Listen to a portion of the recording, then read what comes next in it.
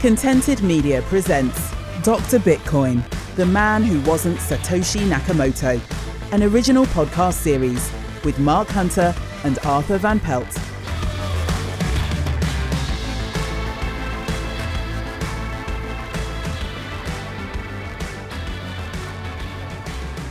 Hello and welcome to Dr. Bitcoin, the man who wasn't Satoshi Nakamoto, the podcast that spends its days skulking in dark alleys, waiting to pounce on any unsuspecting passerby and offering them a choice selection of Craig Wright and BSV news and insight.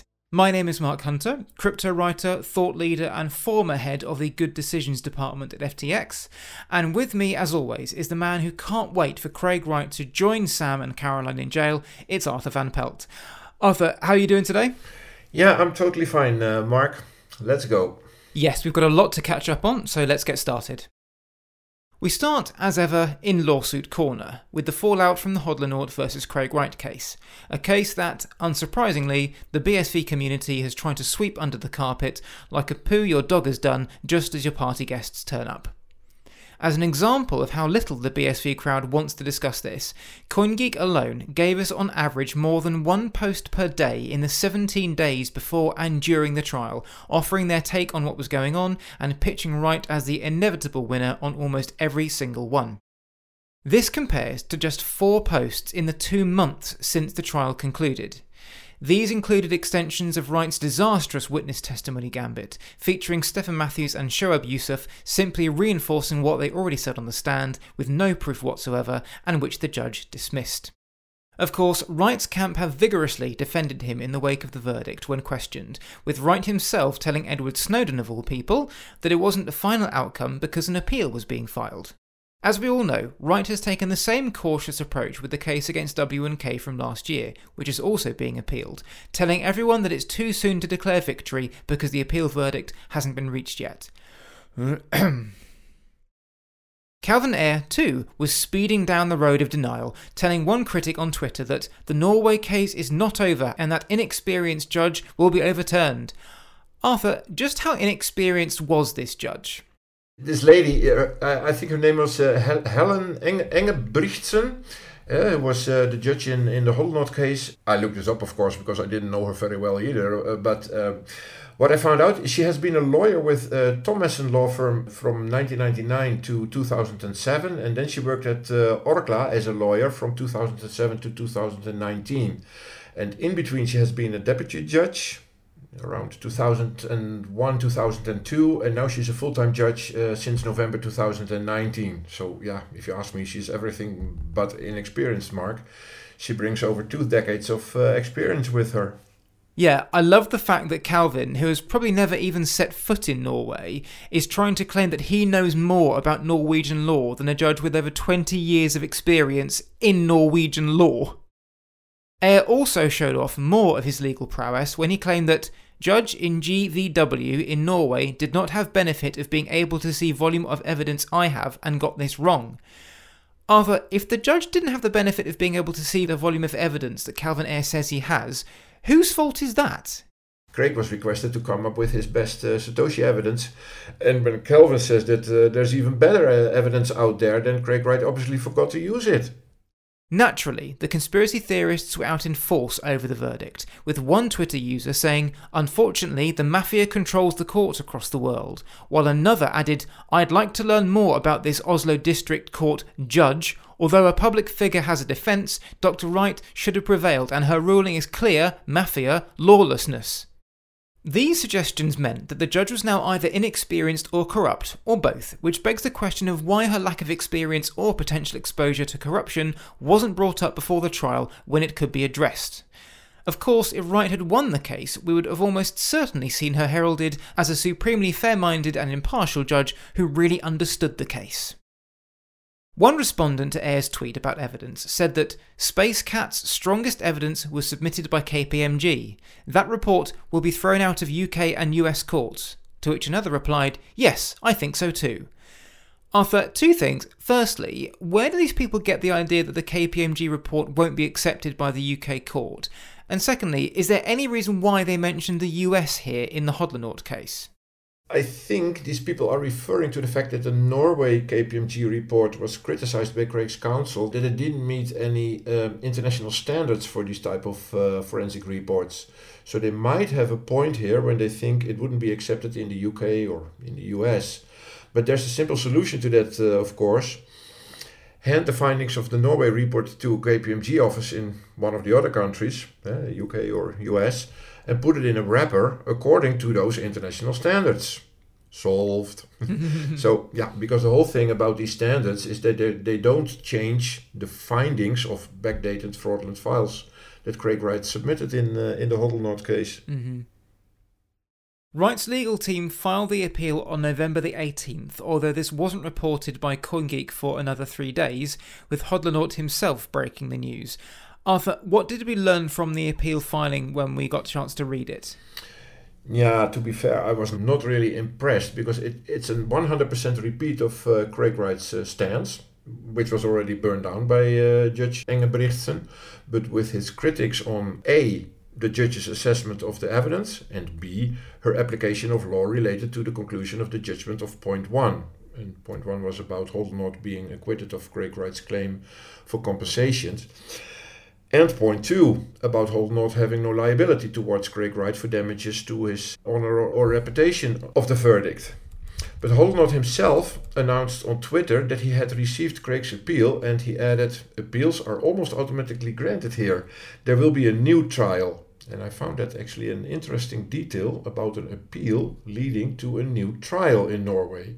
But it means also that it's an exhausting procedure for Hodlonaut, that's for sure. Was there any mention of this new evidence that Calvin Ayres said was going to be introduced in the appeal? No, but if there is a new trial, it would not surprise me that it is also possible, and it probably works a little bit different in Norway, that you can also bring in new evidence or additional evidence. I wouldn't know, to be honest.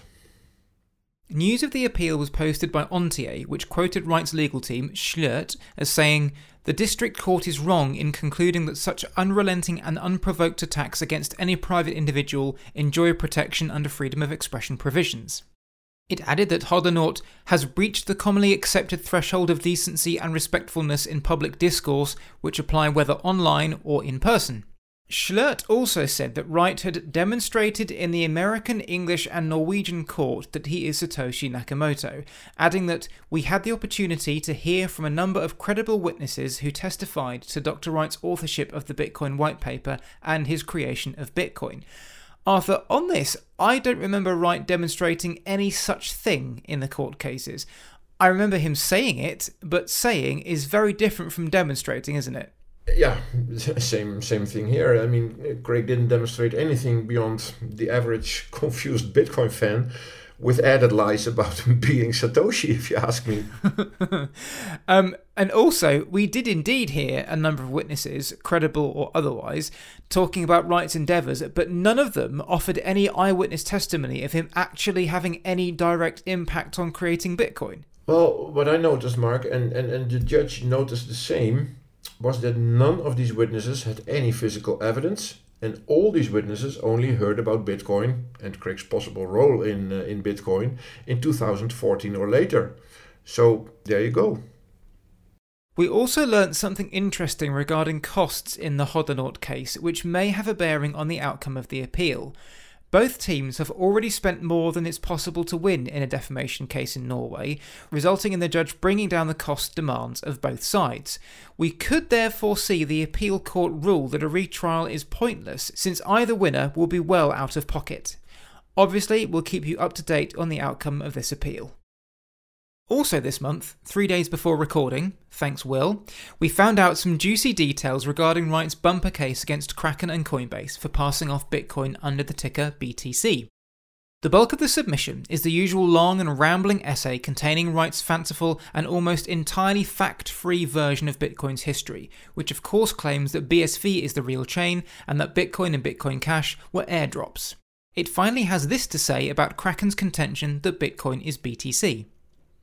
This was an accurate and true statement up until the 2017 airdrop, but not subsequently. In truth, the digital asset being offered under those representations since the 2017 airdrop is Bitcoin Core, BTC. It has different characteristics from the Bitcoin system, was created in 2017, could not have been listed from an earlier date, and is not entitled to claim that heritage. Kraken does not even trade BSV. These are actionable misrepresentations when used to describe BTC, and are likely to deceive members of the relevant public in the United Kingdom into thinking that BTC is the Bitcoin system with the Bitcoin characteristics contrary to the fact. At the end of all this, we finally get to what Craig Wright wants from the case. An injunction restraining Kraken from passing off a digital tradable asset as A. The digital tradable asset using the Bitcoin system with the Bitcoin characteristics through the use of signs Bitcoin, BTC or BCH or any colorably similar sign. B. Otherwise having the heritage of the Bitcoin system and or having the Bitcoin characteristics. Wright also wants the destruction or delivery up of all goods, materials or articles, including electronic documents and online materials, the use of which would amount to passing off, and an inquiry as to damages for passing off. These damages, Wright says, will be in the region of hundreds of billions of pounds. Arthur, this case is the one that Wright talked up a lot last year. What do you make of his claim here? Yeah, where to start, Mark? I mean, this claim is too ridiculous to consider even being serious. It's amazing that the court has to look into this matter. But on the other hand, it would be interesting to get a legal ruling that Bitcoin with the ticker BTC is indeed Bitcoin, and how the judge in such a case determines that in a legal sense. We covered this case in more detail in our August update when it was first filed, but I summarise this as a desperate attempt from Wright and Calvin Ayre to basically take a shortcut and force people to treat BSV as Bitcoin. If you were Kraken, what would your strategy be to tackle this?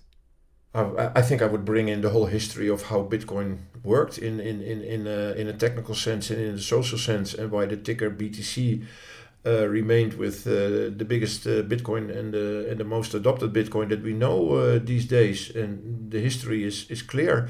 And here it comes to one of my slogans or mottos, or how you want to call it.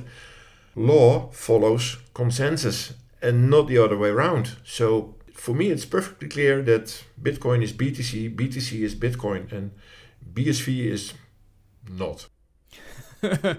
What's also interesting is that Coinbase and Kraken are both being sued independently, so I'd imagine the result of the first is going to have a major impact on the second, isn't it? Yeah, of course, because it are the same cases. I think there are several parties being chased for the same thing. I don't know why, because you only need one ruling, and that will count for the rest. And why Craig is starting up so many. No idea what his strategy here, to be fair. Kraken, and presumably Coinbase also, had until November 28th to reply, which will have already passed by the time you listen to this, so we'll see what they had to say in return when that becomes available. Well before our monthly recording deadline, thank you. Next month we will see Wright's appeal against the verdict to dismiss the Pineapple Hack case debated in a 2-day hearing in London. This hearing, scheduled for the 7th and the 8th of December, which sits beautifully within a break in the World Cup, will see legal teams for Wright's company Tulip Trading Limited and the collection of developers Wright sued in 2020 debating whether Justice Falk was right back in March when she said that there was not a serious issue to be tried on the merits of the claim made by Wright. For more details on this, check out our March update. CoinGeek has kept quiet on this case too, only mentioning it once since the verdict to say that the appeal would be heard, and it's tempting to think that its silence reflects its level of confidence, unless Calvin doesn't like reminding people that Craig hasn't won all cases. Of course, one of the reasons CoinGeek may be keeping quiet is that, as many will know, the BSV camp has already achieved one of its primary objectives. On November the 10th, the Bitcoin Association for BSV, or the BSV Association as we call it, unveiled its giant 1960s Bond villain-style coin freezing ray that Craig Wright wants to fire at some of the wallets at the heart of the Pineapple Hack case. This is all being done under the pretense of BSV being the most law-abiding blockchain in the universe, which now has the power to confiscate the coins of anyone holding them on the blockchain. Should some coins prove to be under the illegal stewardship of someone other than the legitimate owner, then the BSV Association will ask the miners to freeze those coins. This is important for Craig Wright because it means he can simply walk over and grab the coins he says were taken from him during the Pineapple hack, knowing that the BSV Association, which settled with Tulip Trading even though it won the case as part of the March verdict, is as likely to object to Wright's request as a North Korean peasant would be if Kim Jong-un suddenly showed up and asked for a foot massage. Obviously, it's more complex than this, but not much. When Wright lost his case against the developers, pending appeal of course, he could no longer rely on the court order he had been shouting about for years that would be needed to secure a coin move. As an indication of just how keen the BSV Association was to get down on one knee and pull off Kim's dusty brogues, however, they suddenly changed the rules. Arthur, what was the BSV Association pivot here? Yeah, I remember they mumbled something about a court order or a document of comparable power or comparable force or something like that.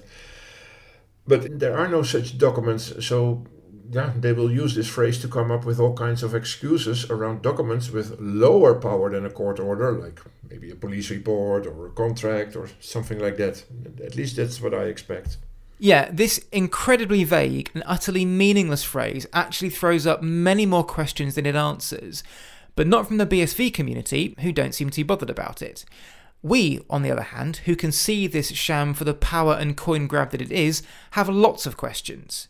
What is a document of comparable force? Who's going to judge? Will backdated photoshops of paper wallets be accepted as proof? At this point, it's worth going back to the official wording from the BSV Association on this matter. The Bitcoin Association for BSV will use its reasonable endeavours to find a suitable legal entity willing to operate the notary tool on the BSV network and provide details of such an entity on its website. With the tool having gone live, I scoured the BSV Association website for the name of this chosen legal entity, seeing as they're about to get inundated with one email from Craig Wright regarding his hacked coins, but I couldn't find one. So I emailed them. No response. So I sent them a DM on Twitter. No response. It's almost like they don't want to say. The unwrapping of the freeze ray itself happened on November the 11th with the release of BSV's latest client 1.0.13, which included support for the Data Asset Recovery Alert. Calvin Ayre claimed that this was the original design of Bitcoin being released, but Arthur, I've looked through the original Bitcoin code and I just can't see any mention of a Data Asset Recovery Alert in the first download. Am I not looking in the right place? The BSV camp is mentioning something about this alert key, which was a feature that was disabled in 2016, and something about transactions that can have an op return reference to a court order to make it appear that reassigning UTXOs was embedded in Bitcoin's original design. But what the BSV camp won't mention, though, is the real history of this alert key. Allow me to quote the Bitcoin wiki. What do they say? The alert system was hastily implemented by Satoshi Nakamoto after the value overflow incident on August the 15th of 2010. Satoshi never actually used the system. It remained dormant until the February 20, 2012 protocol change, for which an alert was issued on February the 18th. So in 2016, the alert system was retired because of the possibility of privileged users sending political alert messages and because of the possibility of the alert key having been taken from Mark Karplus by the Japanese police in 2014. So as far as I know, this hastily introduced alert key system was used about a dozen times for the purpose it was introduced, broadcast urgent software upgrade notices. And hardly anything else. It was never intended to be used as part of a system to reassign Bitcoin to other people, and it was actually shelved for the exact same reason that BSV is introducing it again. Yeah, so here's what Satoshi said when he introduced the alert key in August 2010. In cases like the overflow bug or fork, where users may not be able to trust received payments, the alert should keep old versions mostly safe until they upgrade. Someday, when we haven't found any new bugs for a long time, and it has been thoroughly security reviewed without finding anything, this can be scaled back. I'm not arguing that this is the permanent way of things forever. It's still beta software. Compare this to what CoinGeek says the alert was for. Dr. Craig Wright has stated in recent years that the alert key system was actually necessary for Bitcoin to function legally. Protocol developers, he said, should use the key to notify the network that particular UTXOs or transactions should be frozen if there was a court order to do so.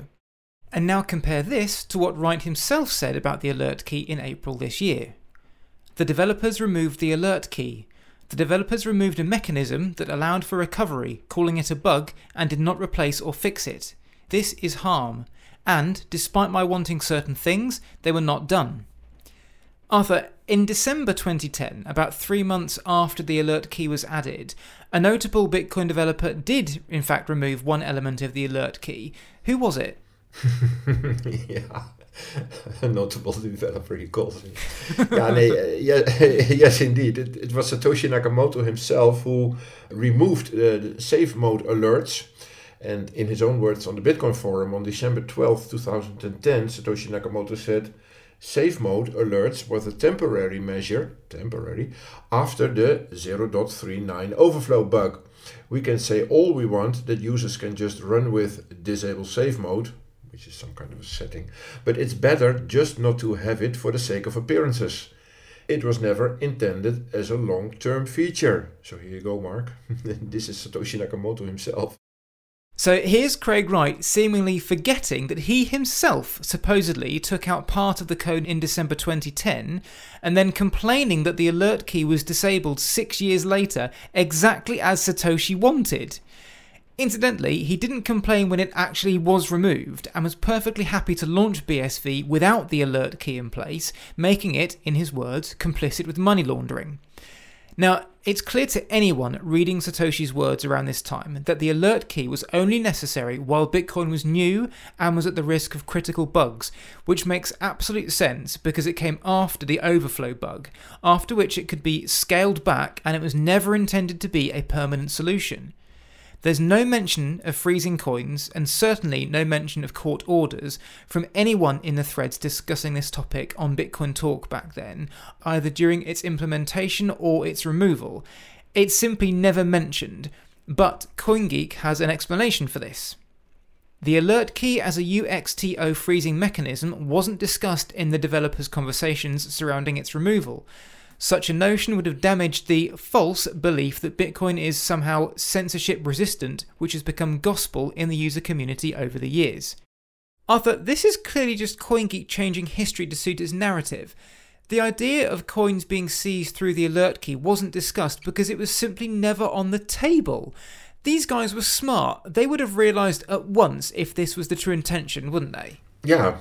Nailed it, Mark. That's exactly the reason. The alert key system was never meant for this freezing and recovering thing. And let's not forget that one of the people CoinGeek says was blinded by this idea of Bitcoin being non-confiscatable was Satoshi Nakamoto, i.e. Craig Wright, the man who now loudly proclaims that he always meant for Bitcoin to be law-abiding, but that he was overridden and hounded out. So, which is it? Was he lying to the developers about his intentions behind implementing the alert key? Did he not realise that when it launched without it, Bitcoin was open to being used for money laundering? And if this was the case, why did he say it should be removed later on, once Bitcoin was more secure? And if he really was bothered by the criminal angle if it was ever to be removed, how was he going to deal with people demanding its removal years down the line? Because he suggested that is exactly what should happen. Yeah. Indeed. This is one of a long list of Craig Wright self-owns, Mark. Self-owns in which he completely contradicts everything that Satoshi stood for or had literally different ideas about. You want to hear another one of those self-owns, Mark? Of course. Here's another example. Craig once said during an interview with Cointelegraph, "There is not a single Satoshi post that mentions decentralization. Ever." And then we go check the Satoshi posts from Bitcoin's early days on the P2P Foundation forum. And what can we see? Satoshi right there. You guessed it, Mark. "I've developed a new open source P2P eCash system called Bitcoin. It's completely decentralized." So he did say it. "With no central server or trusted parties, because everything is based on crypto-proof instead of trust." And furthermore, he said on that same forum, "A lot of people automatically dismiss e-currency as a lost cause because of all the companies that failed since the 1990s. I hope it's obvious it was only the centrally controlled nature of those systems that doomed them. I think this is the first time we're trying a decentralized," here we go again, "non-trust based system. So yeah, hilarious, isn't it? And I have collected a few handfuls of those self-owns, Mark. How does the BSV crowd respond to these? Have you seen anything online to see what they say when these are pointed out? Yeah, I tried discussing those self-owns of several types, and including the one that you just mentioned, with a few BSV fans. And you can always notice they will always fall back immediately on Craig Wright himself. Yeah, he already explained it, or he already debunked it, you're old news, and things like that. They try to avoid thinking by themselves and quickly, bring in Craig Wright. He's always right. So, lastly, on this alert key, is it really feasible then to believe that Craig Wright in 2010 implemented the alert key purely to make Bitcoin seizable through a court order, fooled the Bitcoin developers into thinking it was to protect the network, hoping none of them would realise it could lead to coins being seized, and now suddenly says it was his intention all along? No, that is absolutely not feasible at all, of course. This is instead something that Craig Wright came up with on the fly when he was looking for a solution for his problem, that he never had any Bitcoin under his control at all. Meanwhile, he is claiming to be Satoshi with around 1 million Bitcoin tokens that he doesn't have access to. So that's how I went, I think. He studied the features of Bitcoin in the past and in the present, and he found out that the alert key system could maybe be used, or let's say abused in his case, for his plan how to obtain the Bitcoin that he falsely claims to own. Like the Bitcoin on the OneFeex address, and ultimately he wants to put his fingers on the Satoshi stash, of course. The implementation of the coin seizure tool was announced by the BSV Association, which called it an innovative node update that would boost property rights. The very creation of this tool seems to be at odds with the concept of property rights, however, given that its code was allegedly taken without permission or credit by a coder who submitted it as part of a 2021 BSV hackathon. The individual claimed last month that his company, BSVCA, came up with the tool and submitted it to the hackathon, where the code was stolen by the BSV Association and later appeared on GitHub with no credit to him or his company. Perhaps unsurprisingly, the contributor said such actions were not new and that this was not the first time something like this had happened with BSV, which is incredibly ironic given Craig Wright's hatred of people using his intellectual property without his consent. The BSV Association's Director of Engineering, Jad Wahab, said in the announcement of the tool that it was not built for people who are looking to recover small amounts of funds. No shit. While the Bitcoin SV YouTube channel put out a handy guide which explains what has to happen in order to get coins frozen and returned. The first step of the digital asset freezing process is obtaining a court order or a document of equivalent legal force. It is up to the owner to initiate a legal process to establish the ownership of coins they deem to be rightfully theirs. In step 2, the plaintiff commissions a notary who can operate a notary tool. The notary converts the court order into a machine-readable format and transmits it to the mining network. When a notary is satisfied that enough miners have confirmed the freeze order, it activates a consensus freeze order. Arthur, this is problematic for BSV because in a truly decentralised system, miners are their own people and they can make decisions for themselves. So how can we be sure that the BSV network will get enough miners to agree on the particular coin freeze, such as Craig Wright's? Yeah. Well, the majority of the BSV mining rigs, they are in the direct or sometimes indirect control of Kelvin Ayres related entities. So yeah, add one-on-one here, Mark.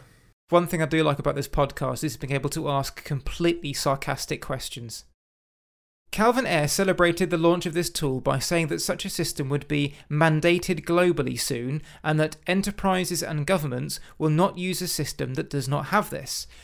Okay, so let's imagine for a moment that the UK government rules that blockchains which don't have a notary tool in place are banned until they get one. So Bitcoin is banned, and in response, the developers deploy a notary tool that fulfills the criteria and it gets unbanned. I get a court order saying a bunch of Bitcoin was stolen from me and I send it to the notary tool. What power does my court order have over miners in Kazakhstan, Russia or the US? Well, none, Mark.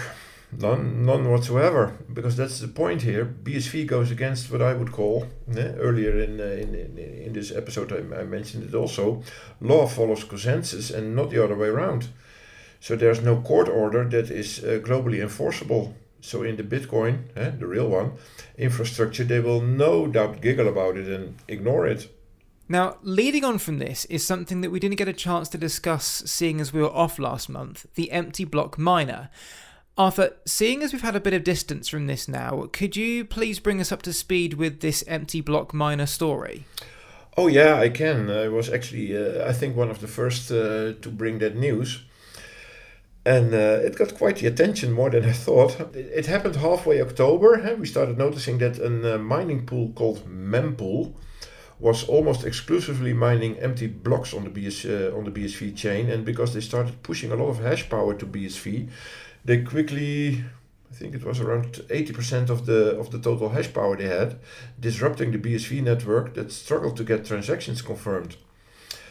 Because if you have only empty blocks, no transaction gets confirmed, of course. Mm-hmm. So Robinhood and others, they even halted processing BSV, and this enraged the BSV camp. They threatened with lawsuits and freezing actions, but so far nothing came from that, as far as I know. By now, things have settled down a bit. The empty blocks pool slowly lowered their hashing influence on BSV to less than 10%, and good old Taal is now back to 62% last time I checked. What I find interesting about this is that it's led to a bigger split in the BSV ecosystem than I can remember, purely because of the way Craig Wright and Calvin Ayre have handled it. Prior to this event, what was Craig Wright's stance on mining empty blocks? Yeah, don't be surprised. I mean, it was in November 2018 in a blog post when our friend Craig said that mining an empty chain, such as on ABC, is part of the protocol. In fact, you are breaking the rules expecting a miner to mine your transaction. Any validation is a contract. A miner can set the fees to any amount they desire and reject all other transactions. This is defined in the original Bitcoin white paper. Now, and that was supported by something that he said in his Slack room also, because he said, empty blocks are fine, killing a chain legal. So here Craig has absolutely no issues mining empty blocks. Okay, and what did he say when someone actually started mining empty blocks on BSV? Well, on October the 18th, that's when Craig tweeted something about the situation, when the empty blocks miners started to grab the attention of the BSV community. Then Craig said, a miner who creates empty blocks is not conducting any proof of work. Therefore, they are cheating and outside of the rules. Nodes do not set policy. There is this error within the Bitcoin community that think nodes and others own Bitcoin. They do not. Now yeah, this, as you can see, Mark, this went totally against his previous statements. Mm-hmm. And Craig then tried a new narrative that mining empty blocks to kill a chain was only meant for Bitcoin forks like ABC. And for Bitcoin itself, it was illegal. And that nuance was of course still not working, as he said in 2018. A miner can set the fees to any amount they desire and reject all other transactions. This is defined in the original Bitcoin white paper. And guess what happened? Craig started blocking anyone on Twitter who pointed out this discrepancy to him. Shock horror. The fallout did indeed cause a rift in the BSV camp, with some saying that mining empty blocks and keeping the rewards was theft, while others said that this is basically what BSV has been asking for by making the changes that it has, and that someone is just using the system as it is intended. This led to some of the BSV Dream Team falling foul of the new direction, with the mining pool owned and run by our good friend Kurt Vukert Jr. tweeting that empty blocker is an unpleasantry, but he's an unpleasantry that has done nothing but show how much harder we need to work to secure our network. That's on us. We need to get better. Our purpose has always been to secure BSV and provide competition to help all of us get better. As we've already alluded to, the situation also saw Wright acolytes being blocked when they simply asked him to clarify his position, and others very nearly coming to the conclusion that we have many times in the past. Craig Wright will always find an excuse to backtrack on a previous comment if it aligns with his current theory. How these BSV people are supposed to keep up, I don't know. One of these days they're going to have to go out and get some of their own opinions. The empty block miner led to congestion on the network that prides itself on instant transactions, with some users complaining that it took hours for their transactions to go through. No doubt Cryptophyte's 5 users also had to do something else with their day. Now, do you think this was a financial enterprise, or, as the BSV conspiracy theorists had it, someone was trying to attack the network?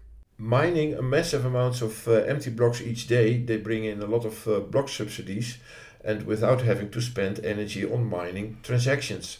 So it's my impression that Mempool is using an algorithm that is calculating the profitability of mining BSV on the go. So hence you could see them mining BSV on certain parts of the day, and other parts of the days they would not mine.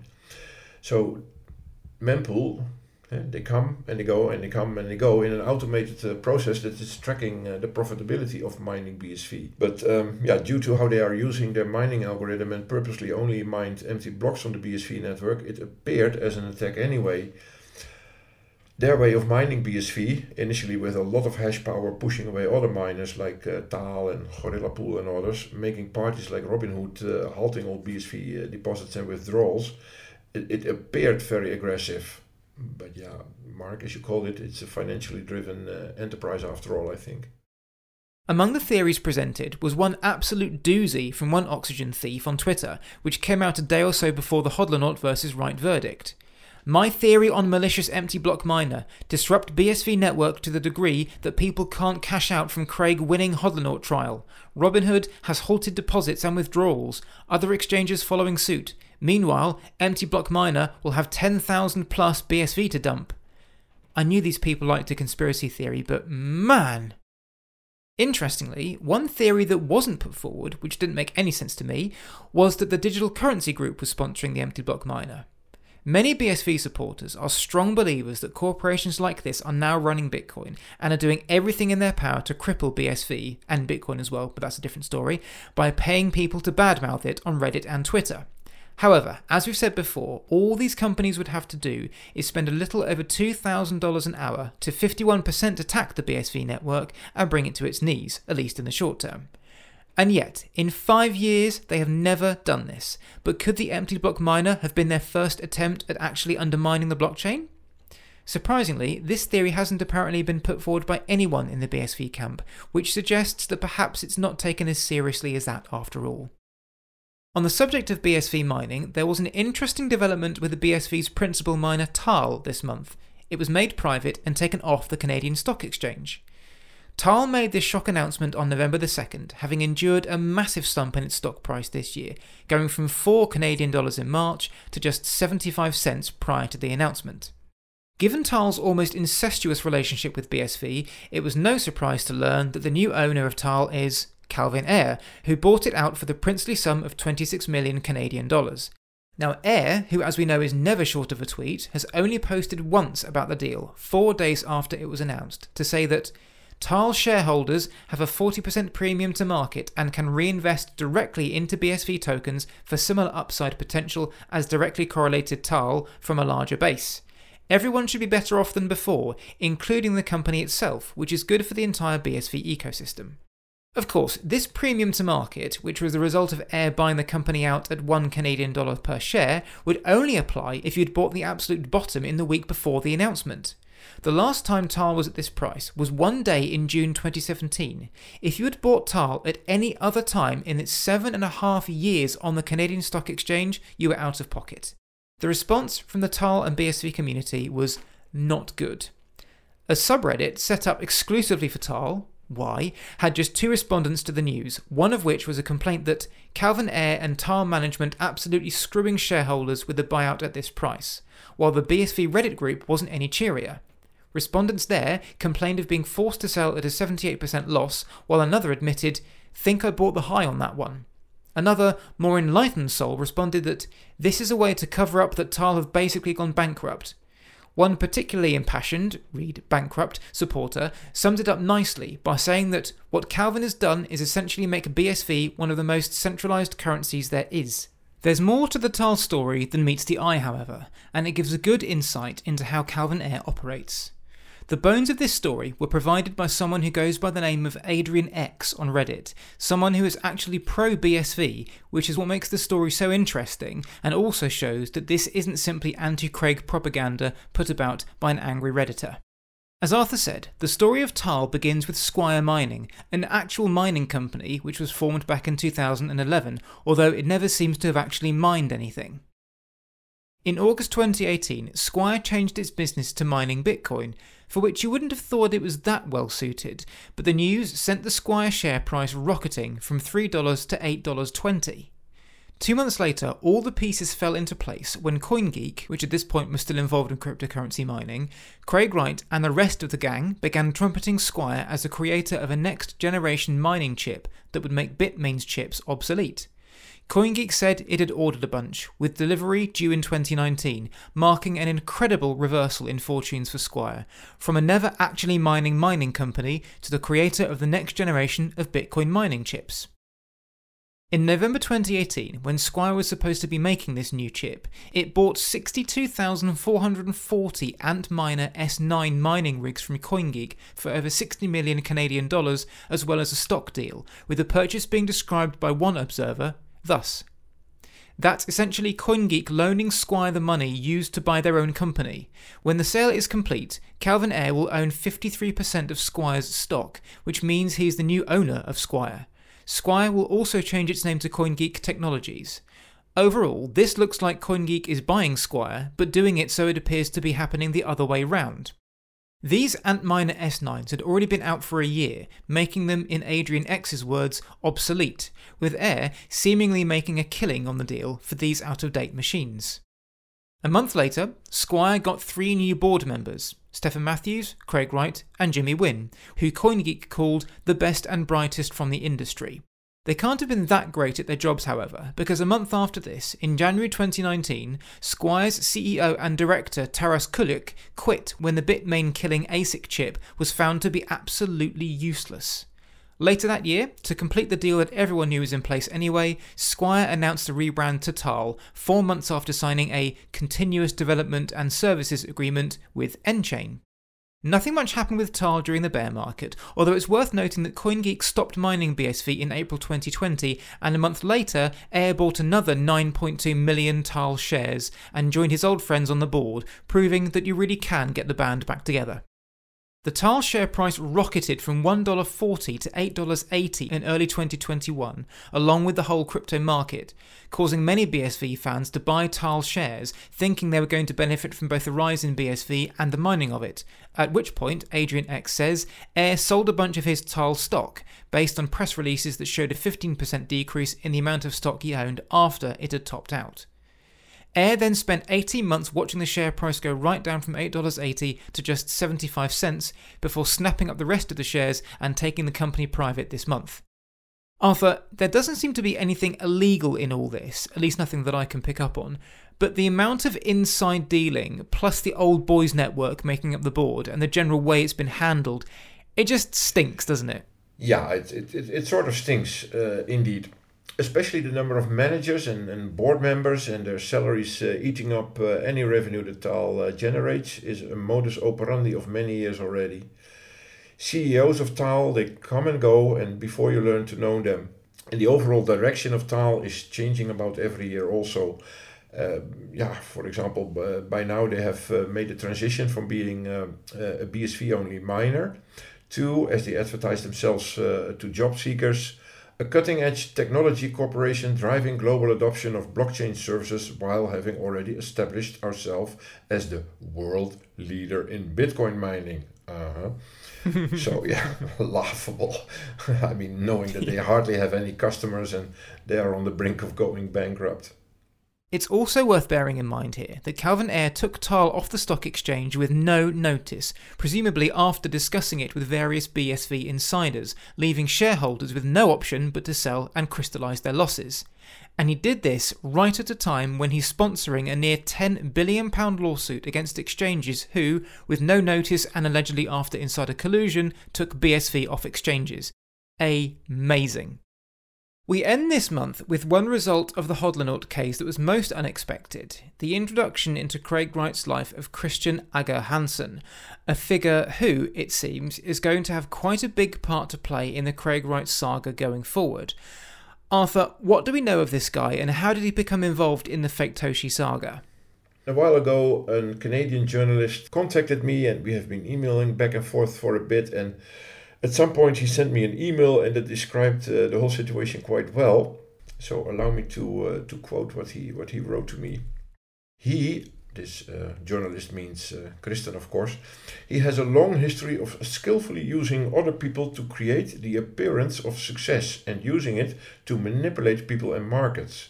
He did this in the .com era when he tricked a Norwegian newspaper into naming him the richest man in the nation based upon unaudited statements of a smoke and mirrors firm that had attracted some of London's top players and used them as window dressings. More recently, in Sweden, a few years before the pandemic, he came out of the shadows and defended a billionaire banker against criminal and civil charges of financial wrongdoing. He did this by using hidden recorders and cameras to gain information on prosecutors and others, including a documentary producer, that could be used to create a narrative that discredited the billionaire's enemies. He then convinced the billionaire to invest in a media empire and somehow managed to take it away for $1. Insiders won't go into details, but they report the billionaire regrets ever trusting him. After using the billionaire to acquire a high-profile Swedish media empire, which soon went bankrupt, he invested in a failing British media empire that was about to restructure, using a depressed share price to become a major shareholder, and then convinced many other stakeholders that he was a wildly successful visionary who could save the company despite never having a credible plan. This created havoc for the real managers, but tons of publicity for Ager Hansen's venture capitalist firm, while it was fishing for entrepreneurs willing to give him stakes in their businesses in return for nothing more than his guidance as a visionary venture capitalist. Today, while being treated like a billionaire peer by Calvin, Ager Hansen is actively promoting himself in the Algorand community, seeking businesses willing to trade equity stakes in return for his brilliance. So far for what this journalist told me. Now this does sound like someone who is immediately attracted to the BSV environment, doesn't it, Mark? Well, we've got bankruptcy, bluff, lies, scams. I think so. Fits the bill perfectly. Yes, that's what I thought too. In late October, Ager Hansen revealed in a tweet thread how he became a Craig Wright disciple. He says he met Wright for the first time in June 2022, where, after spending many hours in his company, he found Wright to be a multifaceted genius that everyone hates because they envy his abilities.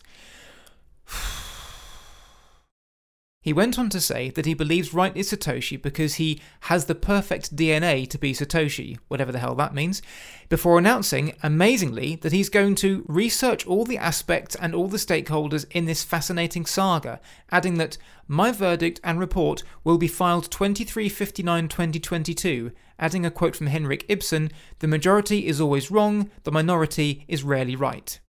When asked if he would be fair in his report, Ager Hansen said, "I have nothing invested in BSV or BTC and will be open-minded." However, just 3 weeks later, we got news of an interesting appointee to the nChain board. Arthur, who could this possibly have been? That will be our friend Christian Ager Hansen again, Mark, because he was the one becoming CEO of nChain, no less. Yes, Ager Hansen was indeed appointed CEO of nChain and quickly proved his credentials by giving us his first self-own. Just days after saying he had nothing invested in BSV or BTC, he tweeted to say that the only thing I'm heavily investing in within the industry is the ecosystem of BSV, and that Bitcoin would be trading at $5,000 within a year because of its lack of utility. Ager Hansen also revealed what he'll be doing for nChain, and his role is particularly timely given what's coming down the pipeline. To be very clear, my role is to monetize our unique patent portfolio of 2,800 registered patents and aggressively expanding our ecosystem with the aim to become number one in the industry and the fastest business in the world to reach $1 trillion in market value. Well, he's going to have one hell of a job. In 2020, legal analysis firm Lexology said that the nChain blockchain patent portfolio has a technical relevance score of 0 compared to Microsoft's 0.32, Intel's 0.46 and IBM's 1.06, with the score of 1 being above average. Now, it's also worth noting here that Aage Hansson is also revered within the BSV community for being the man who recorded Carl Roche making an arse of himself back in August, and many have perceived this job as a thank you for a job well done. Arthur, do you think there's any connection here, or is he simply the best man for the job out of all the candidates that nChain must have been looking at for the job of nChain Global CEO? No, this is a typical case of the old boys network passing along well-paid jobs between each other for services given, Mark. It's nothing else. Yeah, indeed. It certainly is. So, Mr. Christian is going to be involved in monetizing the patent farm that nChain has been cultivating over the years. Although whether this means anything more than him forking out for lawsuits against perceived infringers is yet to be known. But what I and many others find interesting is that he is a backer and a huge proponent of the blockchain Algorand. Now, given that BSV wants to subsume all blockchains and says it's the best one out there, do you perceive a potential conflict of interest down the road here? Well, some questions don't need an answer, Mark. Of course this is a conflict. It's a massive conflict of interest. I get the feeling he's just going to dump Algorand this month. It will take, in a few weeks, he'll be dismissing he ever knew what it was. Probably, yeah. Also, how open-minded do you think he's going to be in his research into whether Craig Wright is Satoshi, given that he publicly stated in the same thread as he announced his research that Craig Wright is Satoshi? Well, Mark, I'm 1000% sure that Christian is not open-minded in the slightest. He actually blocked me on Twitter when I showed him a self-made image with quotes from 2 decades of court rulings, like Dr. Wright willfully created the fraudulent documents, or Dr. Wright committed perjury in my presence. On another occasion, several occasions actually, I pointed him to my Medium blog with my handfuls of articles. He blocked me for that. I mean, he could use it for his research, and he should. Kristen blocked me, and yeah, that is giving me a signal that he is not taking me very seriously. So Kristen is 100% biased into one direction. He is not looking to debunk any of my material. Calvin Ayre, for one, is very happy with how things are looking for BSV, thanks to Wright's appeal being lodged and Aage Hansson being appointed, saying, Craig will win this now. Where have we heard that before? And then this, combined with Christian joining nChain and Latif pushing BSV IPv6 integration, will start a wave. Soon it will all be moot, as nChain IP will rule it all. Just as Satoshi intended. Aage Hansson has already shown how good his judgment of people is when he announced his support for Liz Truss as UK Prime Minister, so let's see how his support of Craig Wright goes. Arthur, before we go, I think we need to acknowledge something quite important here. This episode marks the 1-year anniversary of Dr. Bitcoin. Our first episode went out on November the 5th, 2021. Don't think about Bitcoin's price back then. 3 months after it was famously called illegal by Calvin Ayre. Now, in that time, we've gone from reaching a few hundred to a few thousand people every month, which for me is pretty impressive considering this project was a proper grassroots operation between us two. And we've never done anything like this before, and especially considering we were going up against the likes of CoinGeek and Calvin Ayre's millions. How would you sum up your experience of doing this podcast for the last 12 months? Well, for me, it has been an amazing ride, Mark.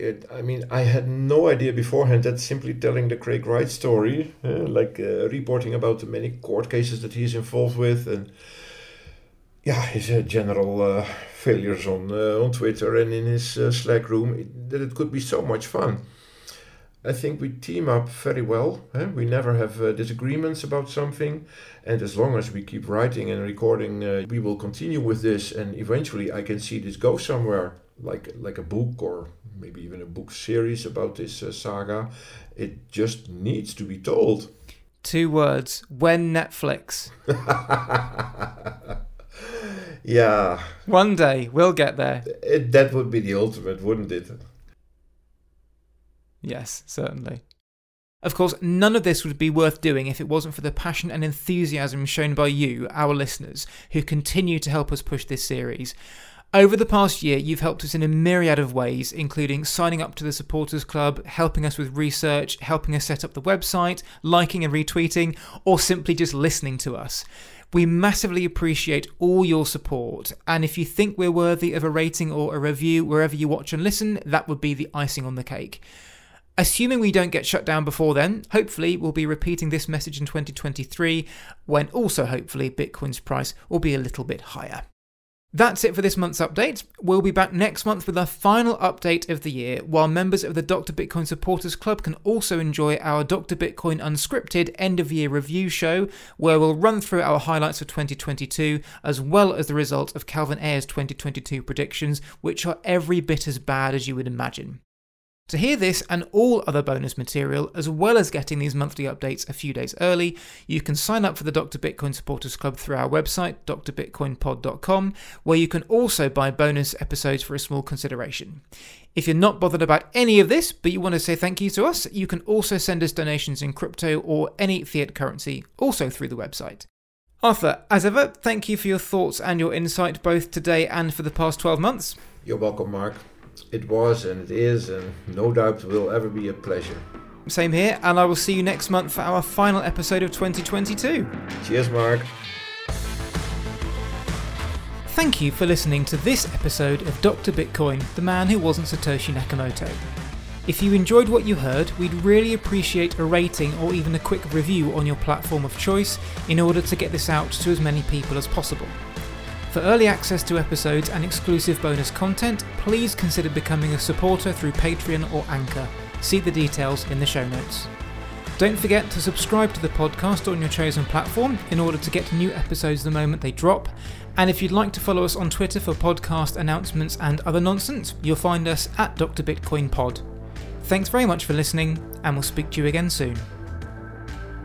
You've been listening to Dr. Bitcoin, the man who wasn't Satoshi Nakamoto. Written by Mark Hunter, with additional material by Arthur Van Pelt. Editing and production by Mark Hunter. This has been a Contented Media production.